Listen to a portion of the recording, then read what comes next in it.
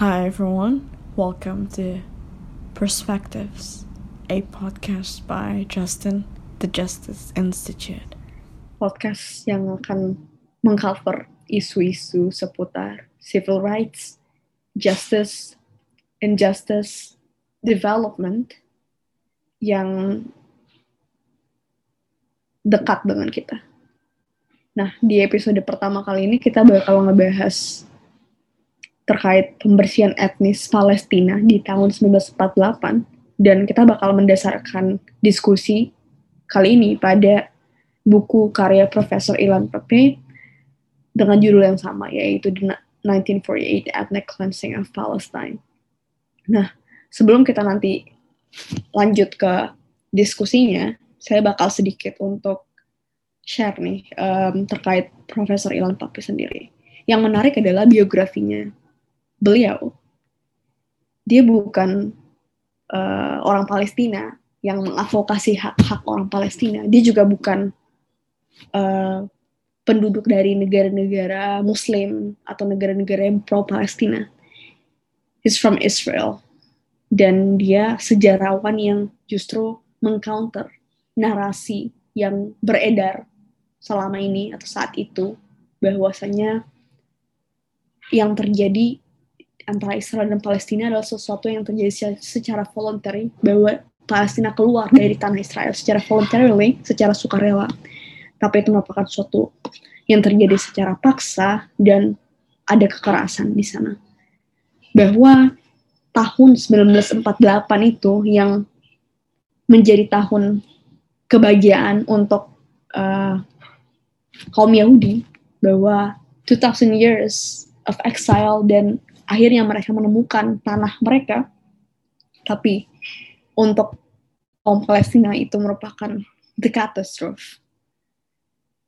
Nah, jadi banyak sekali yang bakal kita explore di sini, bakal kita diskusikan gimana yang terjadi antara Israel dan Palestina bukan hanya harus kita pahami dari perspektif antara kedua negara ini, tapi bagaimana agar similar cases gak bakal terjadi, bahwa hal seperti ini gak perlu direplikasi, tapi justru harus benar-benar untuk di-alleviate, dihilangkan sepenuhnya. Untuk itu, saya bakal diskusi dengan Daniel yang bakal jadi reviewer dari bukunya Ilan Pappé ini, dan Daniel udah membaca salah satu chapter dari bukunya Profesor Ilan Pappé terkait pembersihan etnis Palestina.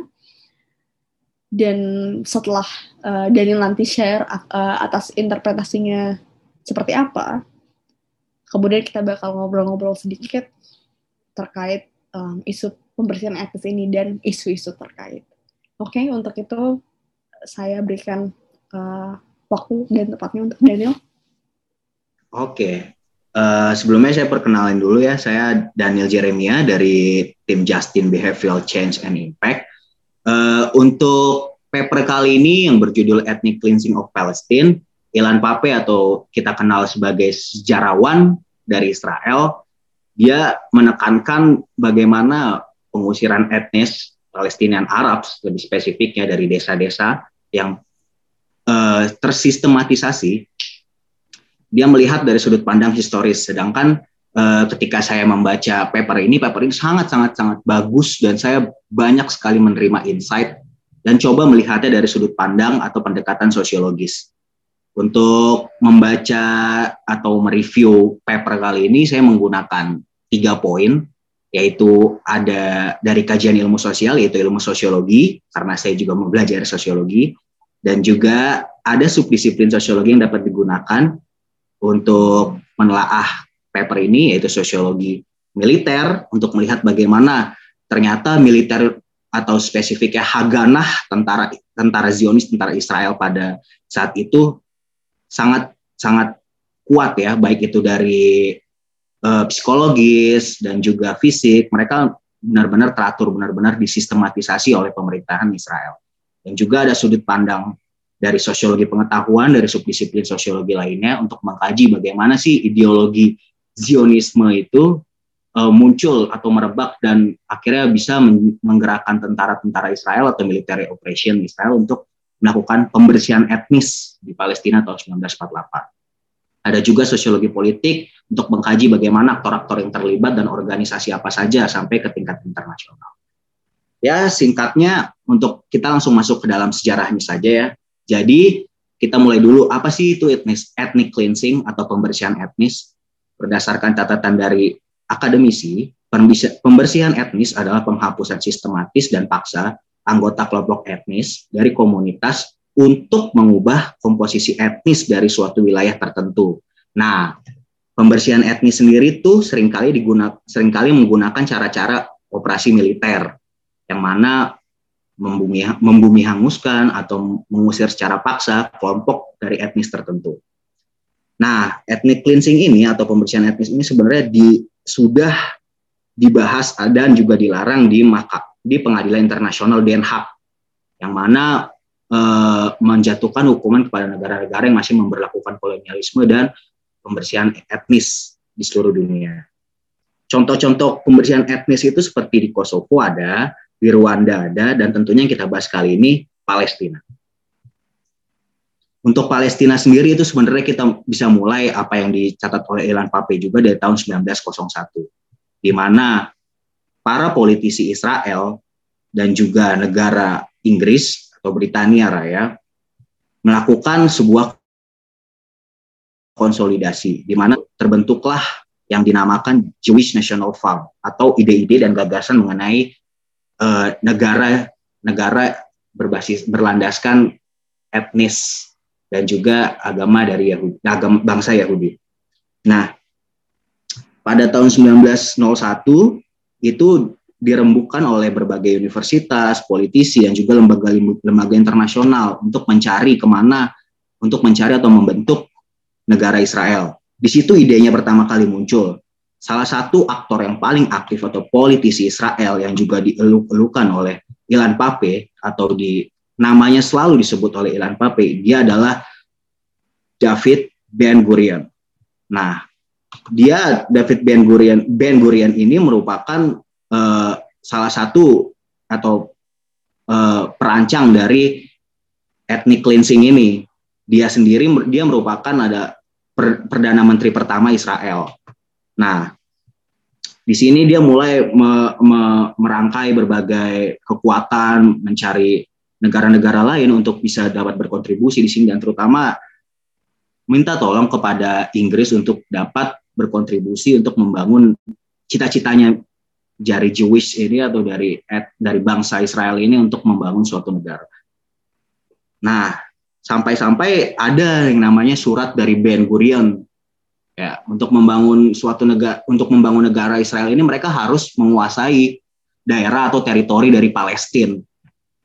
Ben-Gurion ini sampai menulis surat kepada anaknya kalau etnis Palestinian Arab harus pergi, dan itu harus dilalui melalui perang atau penjajahan yang benar-benar sampai bersih, sampai tuntas. Nah, dari sini ide dari Ben-Gurion itu mengilhami banyak orang, dan juga dia mengilhami berbagai komponen atau organisasi yang ada di Israel. Dia mulailah merancang sebuah skena besar yang dinamakan Plan A, Plan B, sampai Plan C, dan paling terkenal itu adalah Plan D atau Plan Dalet. Dia mulai merancang untuk dapat menguasai teritori itu, untuk dapat mendapatkan tanah Israel.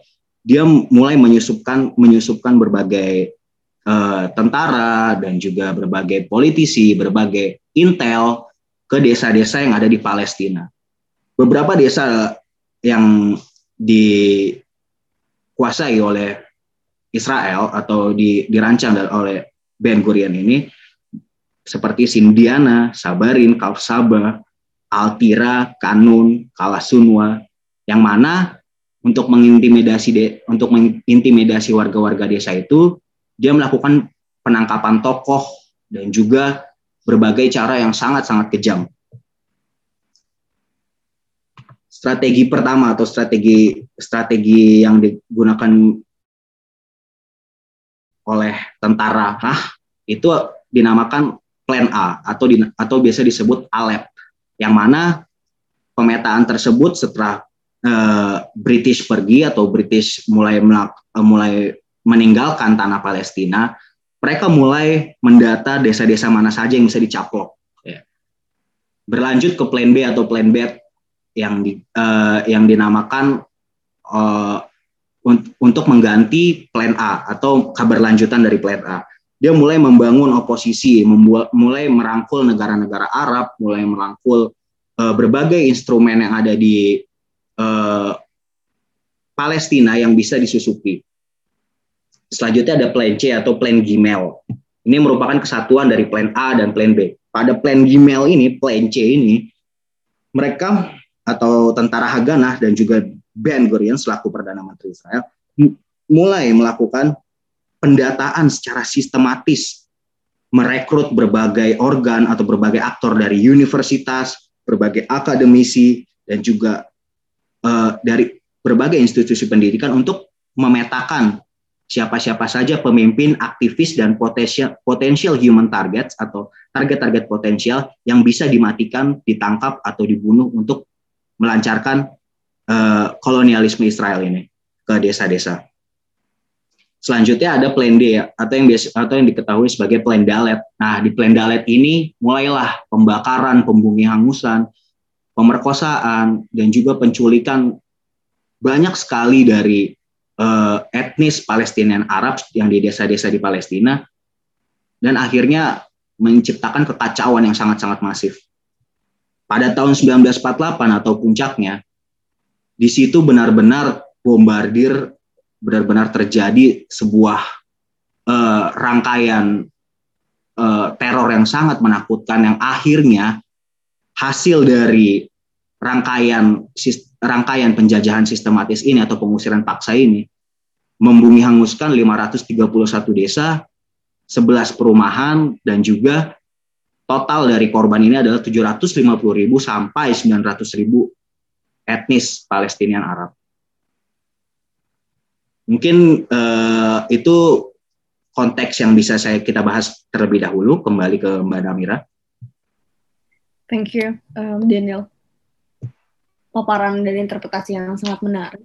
Dan kalau saya sih ngelihat akan hal apa yang terjadi itu kan bagaimana sebenarnya di sini yang jadi perdebatan adalah ketika orang-orang Palestina ini nggak keluar dari Israel itu secara sukarela gitu, bahwa ini secara paksa. Nah di situ kan ada unsur dilema moral di dalamnya. Nah kalau untuk menurut Daniel sendiri, apakah ini merupakan permasalahan konstan gitu, bahwa ini terjadi, ini salah gitu yang terjadi, apa yang dilakukan oleh Israel itu salah karena tidak adanya konsen atau persetujuan dari Palestina. Apakah menurut Daniel opini tersebut valid atau Daniel punya pandangan yang lain? Kalau terima kasih Mbak Namira. Kalau menurut saya apa yang dilakukan Israel sendiri itu bertentangan sekali ya Mbak dengan prinsip-prinsip moralitas. Seperti dalam sosiologi juga dipelajari kalau setiap masyarakat atau kelompok sosial mempunyai nilai dan norma hidupnya sendiri. Nah, dengan adanya systemic expulsion ini, Israel tidak hanya membumi hanguskan nilai-nilai yang ada di nilai-nilai yang dipegang oleh etnis Palestinian Arab, tapi juga menggantinya, mentransformasinya dengan nilai-nilai yang dimiliki oleh mereka. Dan itu jelas-jelas sangat-sangat mencederai kemanusiaan.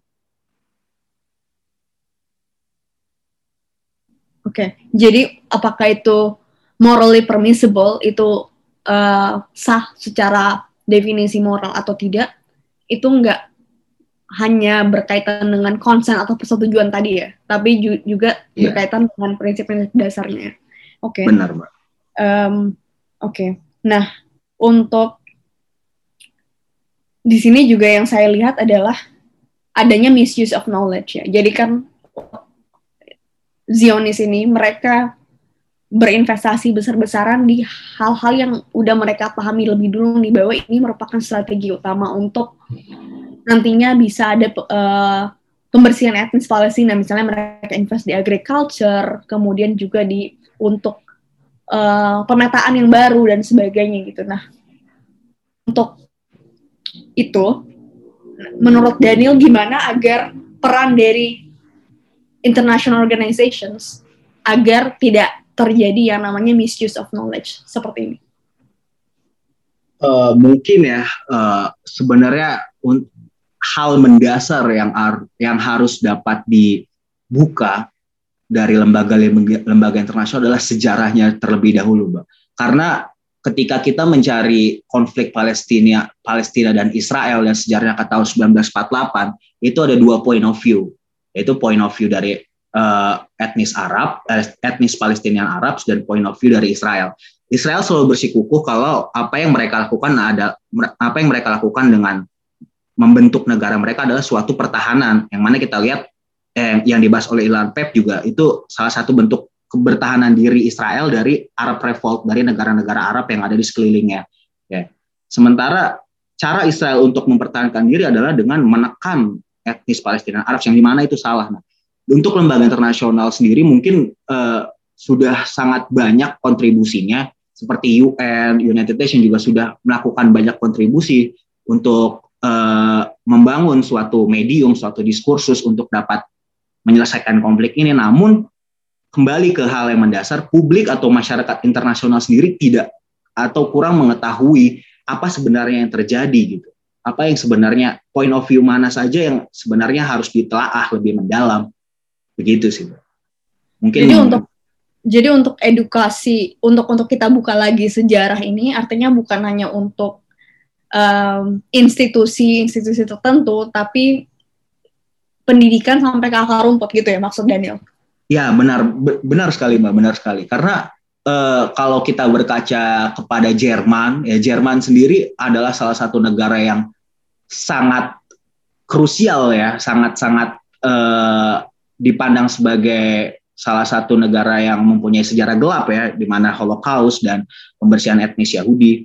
Namun mereka mulai membenahi diri mereka dengan menjelaskan mulai dari ke anak peserta didiknya, kalau Jerman tuh pernah ada masa-masa ini loh gitu.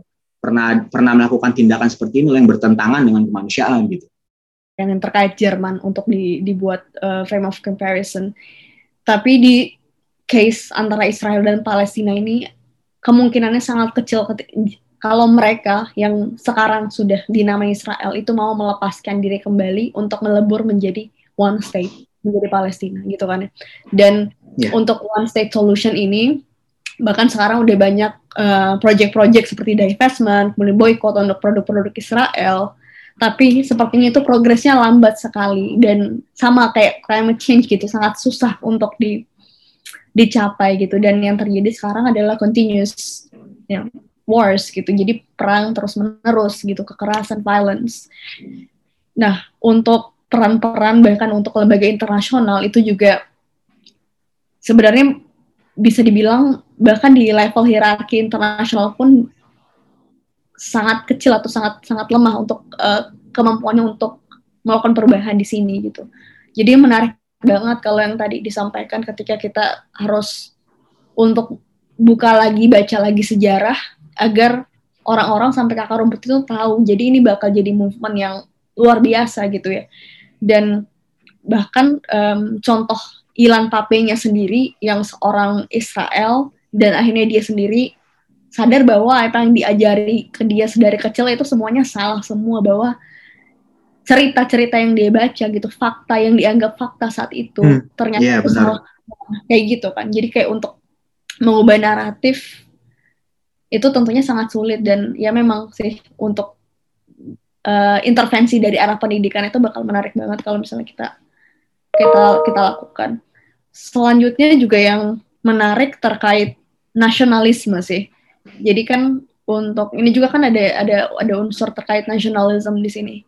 Nah, kalau Daniel sendiri, menurut interpretasi Daniel, nasionalisme itu komponennya apa sih? Oke, mungkin ke salah satu yang bentuk sangat menakutkan dari nasionalisme. Nasionalisme itu kan sebenarnya adalah bentuk ideologi ya, Mbak.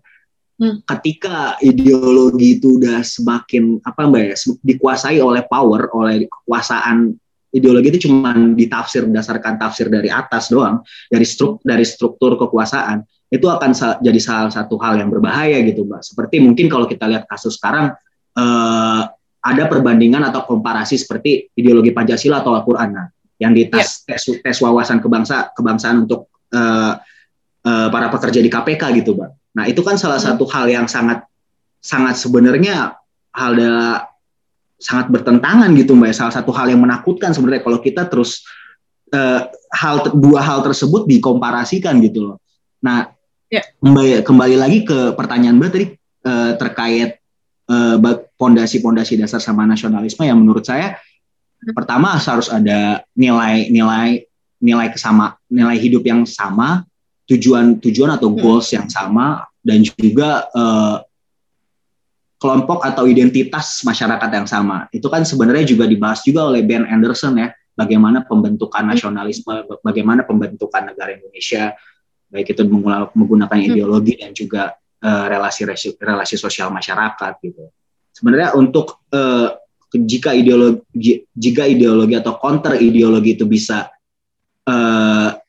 lebih dipahami masyarakat, lebih ke grassroots gitu loh, tidak hanya atas tafsir dari atas, itu sebenarnya lebih efektif gitu loh. Karena yang paling dekat dengan kehidupan sosial masyarakat atau yang menjalani kehidupan sosial sehari-hari yaitu masyarakat gitu. Dia mempunyai interpretasinya masing-masing terkait ideologi, terkait nasionalisme gitu loh. Sementara kalau ideologi hanya bisa ditafsirkan oleh struktur kekuasaan, itu bakal menjadi hal yang berbahaya gitu. Good point, Daniel. Nah, kalau kayak gitu, pertanyaan saya, apakah yang dilakukan oleh Israel itu terjadi karena tidak adanya kesamaan values antara mereka dan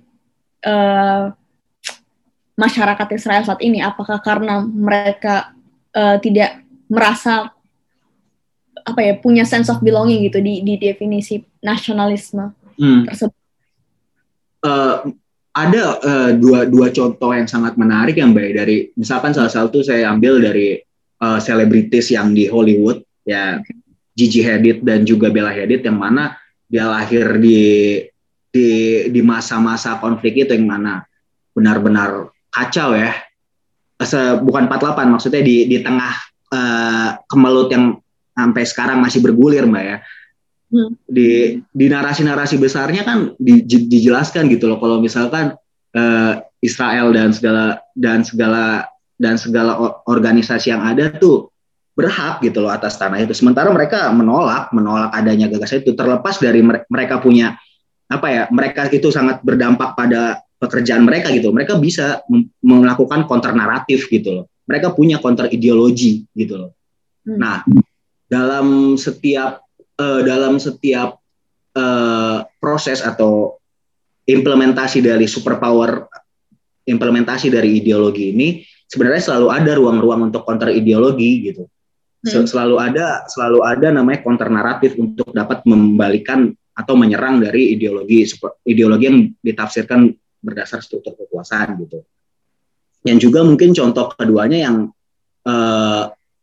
mungkin yang relate dengan hari-hari ini ya, semakin banyak gitu loh masyarakat Indonesia yang tergerak, yang tidak hanya berpikir kalau konflik Israel Palestina ini hanya berlandaskan agama gitu loh. Seperti saya pun juga yang mempunyai kedekatan gitu, yang mempunyai suatu kedekatan dengan agama Yahudi gitu loh. Kalau misalkan ditafsir secara teologis, saya juga mempunyai sudut pandang yang beda, karena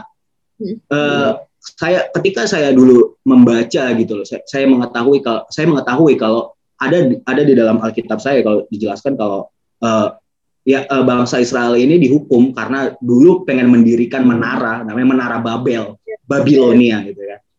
Dia dihukum karena intelijensinya mereka gitu loh, karena mereka bercita-cita membangun menara untuk menyentuh surga gitu. Kalau di tafsir teologi kritis itu bisa dibalikan lagi. Itu loh, Mbak, maksudnya ketika masyarakat semakin tahu gitu loh, semakin diedukasi gitu loh, mereka akan tergerak gitu loh. Entah bagaimana implementasinya, kelanjutannya, yang penting mereka sudah tahu gitu loh, kalau ada namanya narasi tandingan, ada namanya kebenaran yang selama ini ditutupi gitu loh. Pertanyaan kedua masih relevan sebenarnya.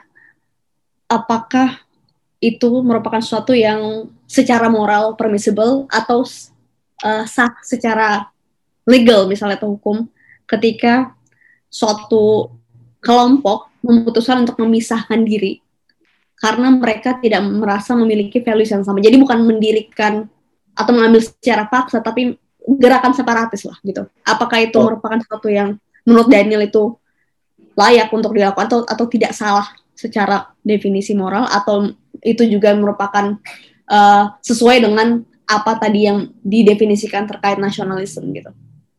Kalau menurut saya itu kalau ada sekelompok atau individu yang memilih untuk memisahkan dirinya dari sebuah negara, menurut saya itu adalah hal secara moral, ya secara moral itu hal yang menurut saya sah, baik, dan secara hukum saya kurang tahu ya kalau misalkan secara hukum, karena misalkan saya ambil contohnya Mbak, ada namanya kelompok Zapatista, dia adalah kelompok masyarakat adat di daerah Meksiko yang mana berafiliasi di Chiapas.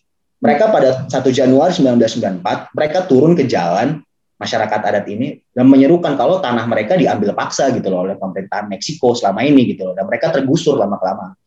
Alhasil mereka bisa namanya membangun suatu negara yang mereka bisa membangun suatu negara sendiri gitu, suatu lokasi mereka sendiri gitu loh di Chiapas itu, dan akhirnya pemerintahan Meksiko juga menyetujuinya gitu loh, negara di dalam negara gitu. Kalau menurut saya ketika suatu pandangan hidup atau suatu hak dari suatu kelompok atau individu tidak dapat terpenuhi lagi, menurut saya ruang diskursus atau ruang diskusi yang pas untuk dapat berkomunikasi baik itu antara negara dan juga kelompok itu harus dibuka gitu. Juga di sini yang dimensi lainnya adalah dimensi di level global ya. Jadi kerjasama antara different actors yang juga tadi udah sempat Daniel singgung juga gitu. Nah, di sini kan kita melihat banyak kepentingan-kepentingan atau motif yang berbeda-beda gitu, dan antara para aktor ini. Nah, sebenarnya apa sih yang seharusnya menginform diplomasi dari para aktor ini ketika mereka bakal untuk menangani permasalahan antara Israel dan Palestina ini gitu? Apakah mereka harus mendefend sesuatu yang udah menjadi udah turun temurun gitu, seperti itu yang menjadi perspektif atau ideologi dari negara tersebut dalam memandang permasalahan Palestina dan Israel, atau apakah kita harus punya satu gagasan, satu guidance gitu, guideline yang universal antara untuk seluruh negara agar mereka merefer ke satu nih untuk gimana cara melihat permasalahan Israel dan Palestina, atau kita berikan liberty seluasnya untuk setiap negara melihat ini dengan perspektif masing-masing. Ini nggak perlu ada intervensi dari satu aktor yang internasional misalnya. Saya setuju dengan membuka seluas-luasnya sih Mbak, berbagai perspektif untuk dapat melihat, mengkaji, dan tentunya merubah kondisi ini. Karena satu-satunya kalau dalam perspektif saya ya Mbak, kalau dalam sudut pandang saya dalam melihat kasus ini ya, Palestina harus diberikan kedaulatan gitu loh, harus diberikan setidak-tidaknya seminimal mungkin tuh ruang mereka untuk bersuara gitu loh. Karena ketika kita yang jauh dari mereka melihatnya saja sudah mengerikan gitu loh. Baik itu di kekerasan secara langsung, lagi sedang melakukan ritual ibadah, terjadi bom, terjadi tembakan dari kepolisian di Israel gitu. Itu sangat menakutkan loh. Makanya mungkin bagi saya butuh seluas-luasnya perspektif, butuh seluas-luasnya sudut pandang dari negara-negara lain dalam mengkaji kasus ini. Karena ketika mengkaji kasus ini, mereka mulai menemukan masalah-masalah sesama yang ada di negara mereka gitu. Mereka mulai terbuka, oh ternyata masih ada loh. Ternyata ini bisa dikaji dari perspektif ini loh. Oh ternyata masih ada kelompok-kelompok yang ternyata belum mendapatkan haknya gitu loh. Jangankan hak untuk bersuara, hak untuk hidup saja tidak ada gitu. Sebenarnya yang menjadi concern utama Daniel adalah ketika kita membuat limit gitu dalam siapa atau bagaimana cara untuk berpendapat atau guide untuk berpendapat itu sendiri, akan ada kelompok-kelompok atau aktor-aktor yang dominan yang akan menguasai diskursus itu ya maksudnya. Ya benar Mbak, setuju saya seperti itu ya. Ya maksud saya seperti itu Mbak. Selain itu juga bisa dibilang sih yang terjadi yang dilakukan oleh kaum Zionis ini adalah merupakan sesuatu yang radikal gitu, dan sebenarnya kan banyak gitu aksi-aksi radikal, bukan hanya itu aja gitu yang ada di dunia ini gitu, yang ada di muka bumi ini. Nah kalau menurut Daniel sendiri ini last question aja gitu, gimana cara kita untuk mengatasi, untuk agar nggak terjadi lagi nih similar cases seperti ini, bisa di level individu atau di level state gitu, atau bisa di level internasional. Oke. Kalau menurut saya Mbak, kebutuhan dari hari ini ya dengan semakin majunya peradaban manusia hari ini, mungkin ruang untuk komunikasi sih Mbak yang mungkin dibutuhkan. Ruang publik yang semakin menjamin kalau siapa saja bisa ada di dalam diskursus yang dimuat dalam ruang publik itu gitu Mbak.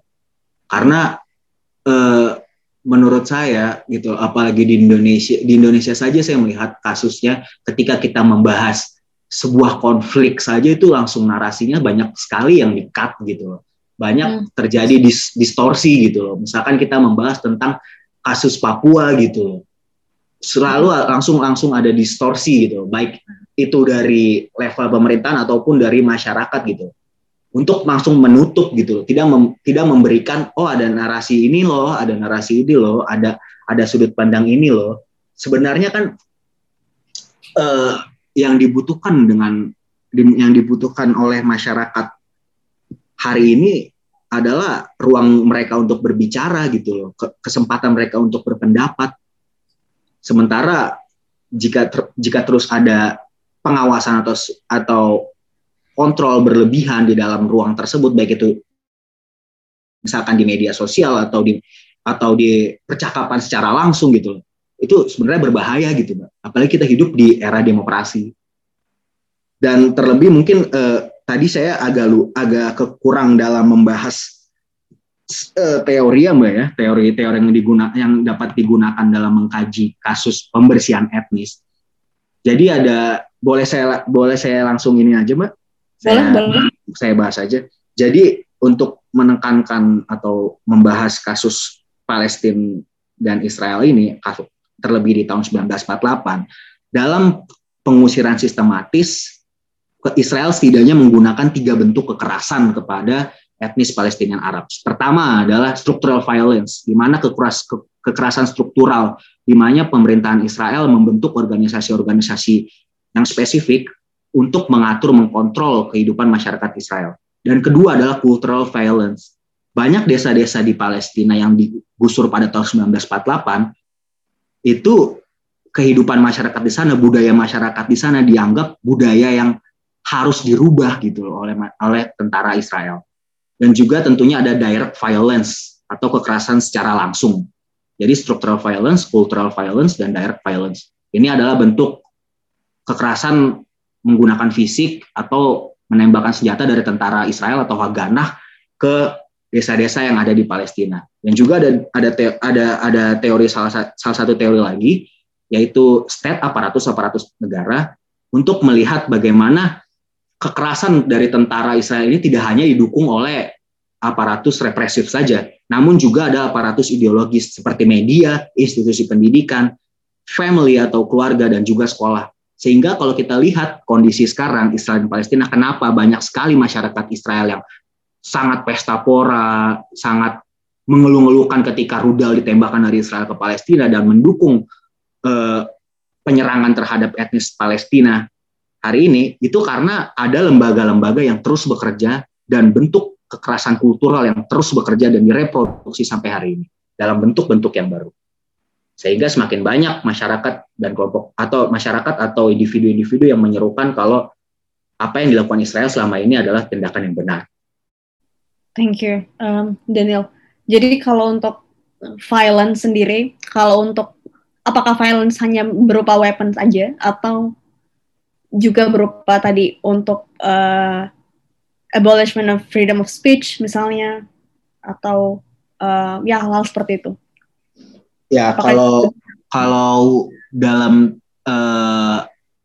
penjelasan dari ini teori dari Johann Galtung, kalau tidak salah namanya Johann Galtung. Dia menjelaskan triangle violence atau segitiga kekerasan, di mana kekerasan tidak hanya berbentuk kekerasan secara langsung, namun juga ada kekerasan struktural dan juga kekerasan kultural. Kekerasan kultural tuh seperti menghasilkan secara terus-menerus produk-produk kebudayaan yang untuk mendukung kalau apa yang dilakukan Israel selama ini benar gitu. Jadi melalui metode pembelajaran, metode pengajaran atau pendidikan, jadi terus gitu produk-produk kebudayaan yang dihasilkan terus sehingga masyarakat mempunyai materi untuk mengaksesnya, di mana mereka belajar ternyata apa yang dilakukan Israel ini selama ini benar ya, apa yang dilakukan oleh negara saya selama ini benar ya, apa yang dilakukan pada tahun 1948 itu ternyata benar ya, kita adalah bentuk defensif kita ya dari negara-negara Arab gitu. Jadi kekerasan itu tidak hanya sebatas kekerasan fisik saja. Daniel sempat mengkritisi yang masalah gimana kalau misalnya kita cenderung untuk mengkomparasi permasalahan etnis, religious gitu kan ya, dan juga permasalahan kebangsaan, permasalahan negara. Nah, di Indonesia sendiri itu kan kalau kita merujuk pada Pancasila ya, nah itu cenderung untuk dijadikan sebagai alat gitu ya untuk interpretasi tertentu gitu akan satu kubu gitu atau satu sisi gitu. Nah kalau Daniel ngelihat Pancasila kayak gimana? Ini benar Mbak, maksudnya dari perspektif saya pribadi nih Mbak. Iya. Gak apa-apa. Ya, oke. Kalau saya melihat Pancasila sendiri itu sebenarnya sifatnya diimplementasikan secara berbeda-beda. Kalau kita melihat ke sejarahnya di zamannya Soekarno, di zamannya Pak Harto, di zamannya Bu Megawati, sampai di hari ini gitu, Pancasila diimplementasikan secara berbeda. Kalau menurut saya, Pancasila itu adalah sebuah nilai pedoman hidup yang sangat baik sebenarnya apabila bisa dipahami atau bisa menjadi suatu kekuatan dari masyarakat atau nilai kebersamaan hidup dari masyarakat gitu, bukan sebagai nilai kontrol atau sebuah alat yang dapat digunakan oleh negara untuk mengeksklusikan kelompok mana yang bukan mengikuti Pancasila dan kelompok mana yang mengikuti Pancasila gitu. Itu bukan sebagai alat segregasi gitu loh, bukan sebagai alat pemisahan. Justru itu sebenarnya adalah salah satu nilai yang sangat baik untuk mengintegrasikan masyarakat. Walaupun ya kalau kita lihat lagi banyak sebenarnya yang mengkritisi juga kalau Pancasila itu sebenarnya adalah suatu nilai-nilai yang diimpor dari luar gitu. Mungkin salah satu penyususannya seperti ada analisis dari salah satu akademisi yang menjelaskan kalau kita bedah Persila itu sebenarnya nilai-nilai yang diimpor dari Barat gitu, seperti ketuhanan yang Maha Esa, kemanusiaan yang beradab, persatuan Indonesia, dan juga kerakyatan yang dipimpin oleh kebijaksanaan dan kemanusiaan, dan juga keadilan sosial, di mana kalau dibahas dari sila pertama ketuhanan yang Maha Esa itu sebenarnya kan masyarakat Indonesia pada awal mulanya tidak berdasarkan oleh ajaran teisme saja gitu loh. Mereka lebih ke animisme gitu. Maksudnya kan walaupun itu nilai-nilai yang sebenarnya juga bisa jadi rujukan dari luar, namun ketika founding fathers kita gitu loh mengimplementasikannya di negara ini, tujuannya tuh sebenarnya untuk menciptakan persatuan gitu loh. Menciptakan integrasi antar masyarakat, bukan mensegregasikan mana yang sebenarnya paham benar-benar Pancasila dan enggak, sebenarnya itu. Ya, karena kadang ada yang menginterpretasikan Pancasila dalam posisi bahwa dia adalah seorang individu, tapi bukan makhluk sosial yang berada dalam satu negara, dan dia harus paham akan nilai-nilai kebersamaan dari Pancasila itu sendiri gitu, dan peran dia sebagai individu dalam satu negara, gimana mereka harus bersama gitu secara kolektif, bukan iya sekali Nah, lagi mengekspresikan diri sendiri itu. iya, iya Mbak, maksudnya saya lebih senang tuh ketika nilai atau ya sebenarnya ideologi gitu dipahami sebagai cara kebersamaan hidup antara masyarakat gitu loh, bukan hanya jadi siapapun di kelompok sosial masyarakat bisa menafsirkan Pancasila itu dengan caranya mereka masing-masing gitu loh, dengan mengemban, dengan menariknya keluar kehidupan mereka gitu loh, bukan hanya berdasarkan kekuatan saja, bukan hanya berdasarkan kekuasaan saja gitu. Ya, benar-benar. Mungkin kita emang harus decolonize Pancasila juga ya. Oke. Thank you Daniel, kita udah diskusi banyak banget kali ini, dan terima kasih juga untuk yang sudah mendengarkan. Nanti kita bakal balik di diskusi-diskusi selanjutnya, tentunya terkait isu civil rights, justice yang gak kalah menarik nantinya. Thank you Daniel. Ya, makasih Mbak.